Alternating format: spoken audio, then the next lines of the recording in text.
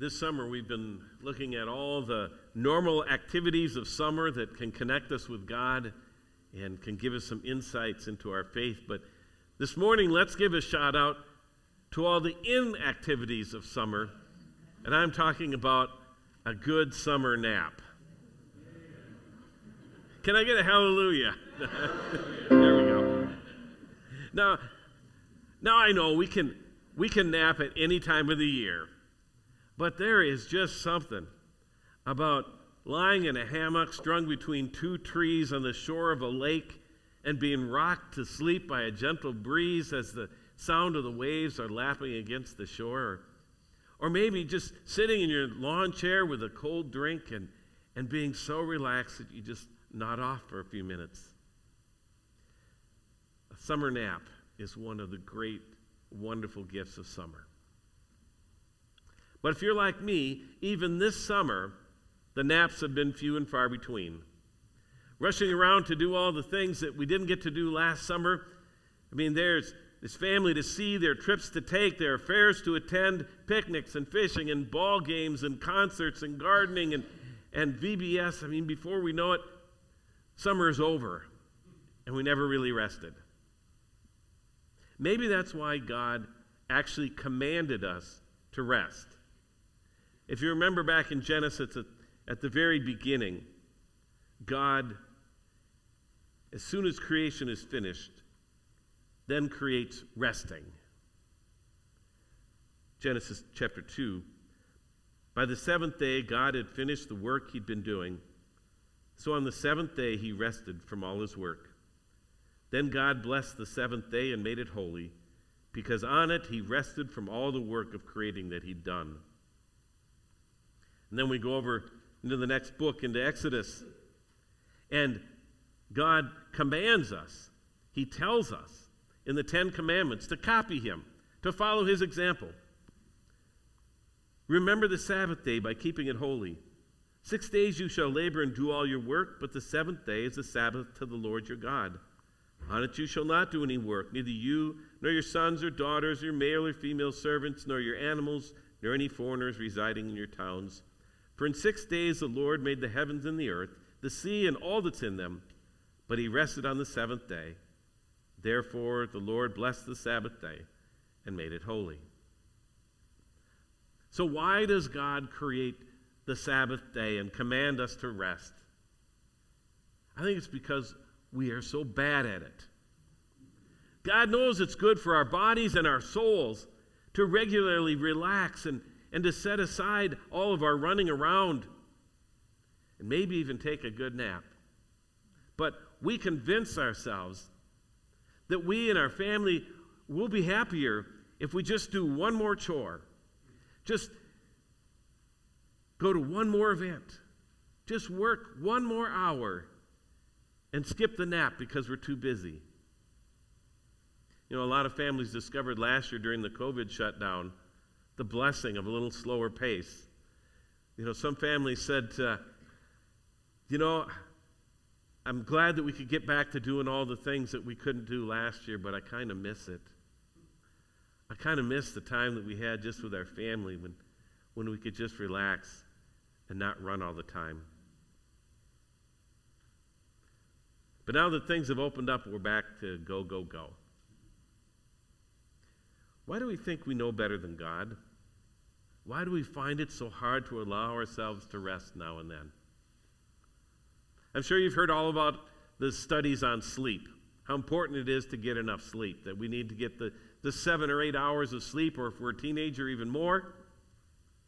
It's shown that getting a regular amount of sleep like that improves our memory, it lowers our chances of an accident, it strengthens our immune system, it lowers our risk of diabetes and heart disease, and just overall makes us feel better.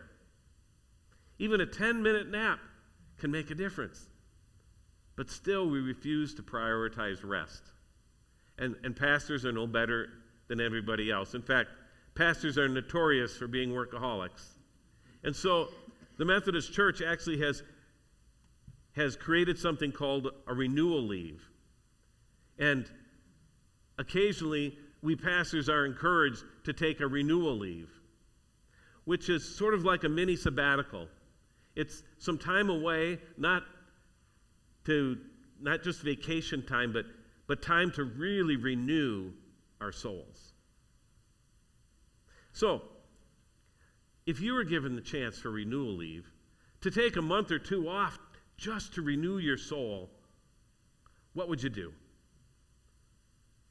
Well, I hope you'd be smarter than I am. Because I filled almost absolutely every minute of my renewal leave with all those things that I wanted to do but never had time to. So I visited family and friends I hadn't seen in years. And I started reading that big stack of books that I'd bought and that just sat on my desk. All those church books that I never quite got to. And I took courses and I studied and I built a tree house for my kids because they were small at the time. And I went to my in-laws and I repaired their dilapidated old pioneer cabin that I talked about in some other earlier sermons. It was a lot of fun. It was educational. It was helpful. And it was exhausting. In that whole time, there was really only one time that I slowed down enough to actually say that my spirit was renewed. I'd been frantically trying to get the cabin fixed so it was usable in that amount of time that I had allotted myself to do that. And I had been working from sun up till dark, and finally one night I came to my senses. As it was getting towards evening, I just took out a chair and I set it in the middle of the yard at the cabin there. And I just watched as the sun went from the bright August sun, then down to sunset, and then on into the gloaming. You know what gloaming is? Gloaming is that time after the sun has set. It's not quite pitch black. You can barely make out the horizon. But it's still not light either. I mean, I've watched a lot of sunsets, and kind of sun goes down. Okay, I've done it. Check off sunset watching. This is the only time in my life I've ever sat. 2 hours I sat there. From bright sun to sunset, on into the gloaming, and then the quietness and the hush as the noises died away and the night creatures came out. It was so refreshing. It was the best, most renewing time of that whole time away. And I only did it once for 2 hours. The rest of the time it was go, go, go. I mean, why do we do that? Even God rested on the seventh day. But I thought I would get renewal by going full speed weeks on end. How foolish. I mean, rest is so important that God commands it. But as good as a good nap can be, as refreshing as it is to take a Sabbath break from our work, still rest alone is not quite enough to give us what we're looking for. Just a good nap is wonderful, but it can't give us what we truly need, because what we truly need is R&R. You've probably heard that phrase, right? R&R. Have you ever thought about what it stands for, though? See, there's no really one definition of it. People use it for all sorts of things. So for some, it's rest and relaxation. But for others, they mean rest and recreation, or rest and recuperation, or rest and renewal. But in the Bible, it means something else. So listen to Isaiah 30. In verse 15, this is what the sovereign Lord, the Holy One of Israel, says: in repentance and rest is your salvation. In quietness and trust is your strength. But you would have none of it. God says rest and repentance is what you need. And repentance and rest is your salvation. Now, what in the world is God talking about here? mean, people mean lots of things by R&R, but I don't think anybody means rest and repentance. So how do those two fit together? Well, let me give you a little background, a little Bible study tip here. When you read the prophets like Isaiah here, and also some of the poetic books like the Psalms and Proverbs, often a phrase will be repeated. And the phrase will be repeated so that we'll kind of get what it's talking about. Now, sometimes the first part of the phrase is repeated in the positive, and the second part is repeated in the negative. It's a contrast. Like in Proverbs 10:12. Hatred stirs up strife, but love covers all sins. That contrast. But at other times, the second line just says the same thing in other words or gives it a little more depth to help us to understand what that first line means. So here in Isaiah 30, verse 15, the Lord says, "In repentance and rest is your salvation, in quietness and trust is your strength." And so we know that R&R, rest and repentance, is somehow connected with quietness and trust. See, at the time that this was written, Jerusalem was under threat of invasion.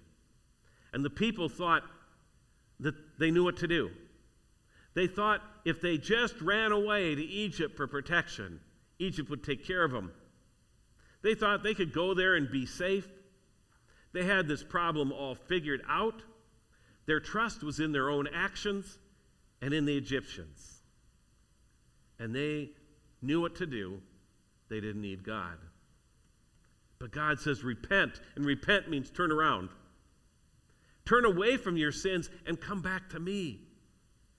Repent of trying to tough it out on your own, to figure it out on your own. Trust in me, says God. You don't have to work so hard. You don't have to do it on your own. You don't have to run away. I've got this, says the Lord. But you would have none of it. I say just repent and rest. Just go on some R&R and let me handle it, says God. But the people wouldn't listen, and they kept on running. Now, that's a long time ago, but somehow I don't think we're really that much different. God says, you need some R&R. You need some rest and repentance, but we insist that we know better. We want to do life our way. And so we fill our time of renewal with frantic activity. Summer's almost over, got to go, go, go. See what we can cram in for Labor Day. We barely slow down even for a little nap. And even worse, when we do try to lay down, we do it trying to hold on to all of our burdens, all of our cares, all of our worries, and all of our stress. And so we finish the summer worn out and exhausted. Sound familiar to anyone? God commanded us to stop and rest. But rest seems so hard. It's like we're stuck back here in Isaiah's time. Except we're not. Even Isaiah knew that there would come a Messiah. And that Messiah is Jesus, who frees us from all of our burdens and truly gives us rest for our soul. Jesus says to us, I'll make you a deal. I'll make you a deal. Let's trade. You trade me your burdens, and I'll give you mine. Because yours are heavy, and mine are light and easy. Remember him saying that? You can find it in Matthew chapter 11. Come to me, all you who are weary and burdened, and I'll give you rest. Take my yoke upon you and learn from me, for I am gentle and humble in heart, and you will find rest for your souls. For my yoke is easy, and my burden is light. Years ago, I was backpacking with a youth group in the Rocky Mountains for a week. And it was hard work for everyone, but one girl struggled under a particularly heavy load. We'd all been given a packing list, but she knew better. She knew she couldn't survive on the few items that were in the packing list.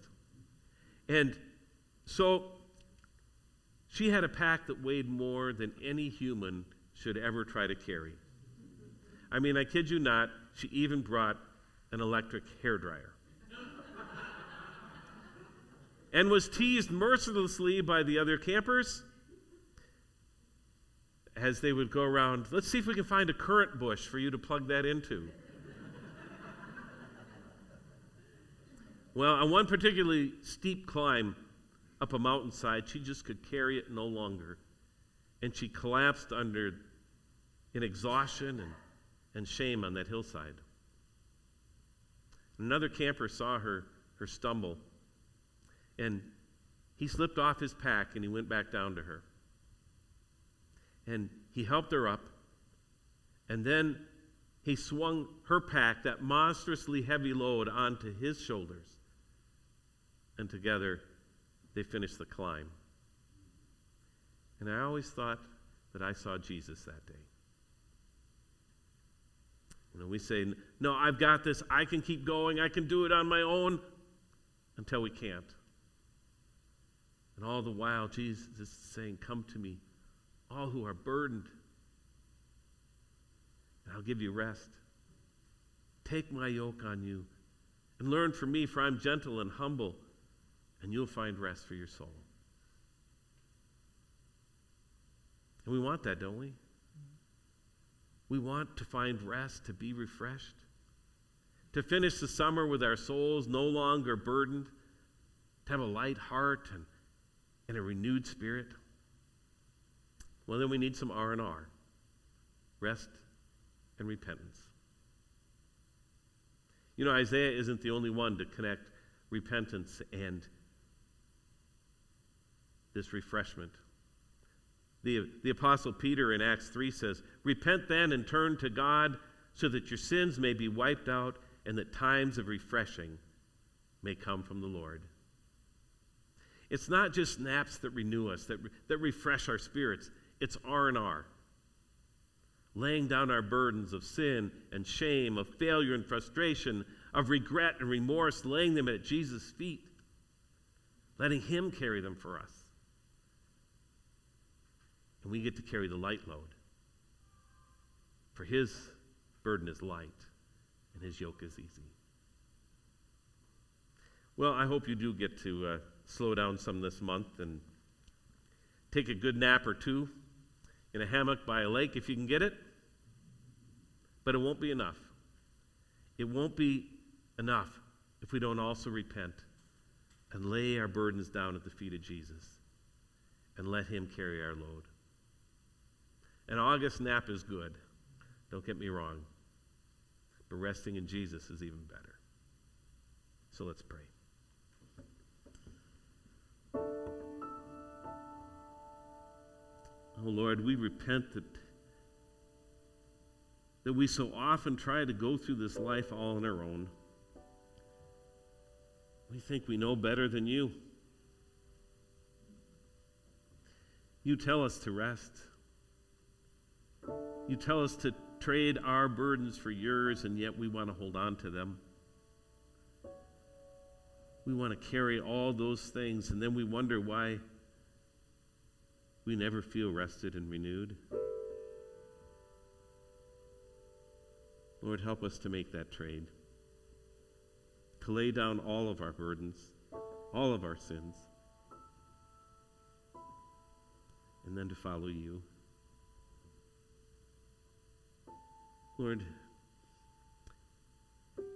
we pray for some good naps this month. But most of all, we pray for you, for your Spirit to be within us, to refresh us and carry the load. We pray this in your name. Amen.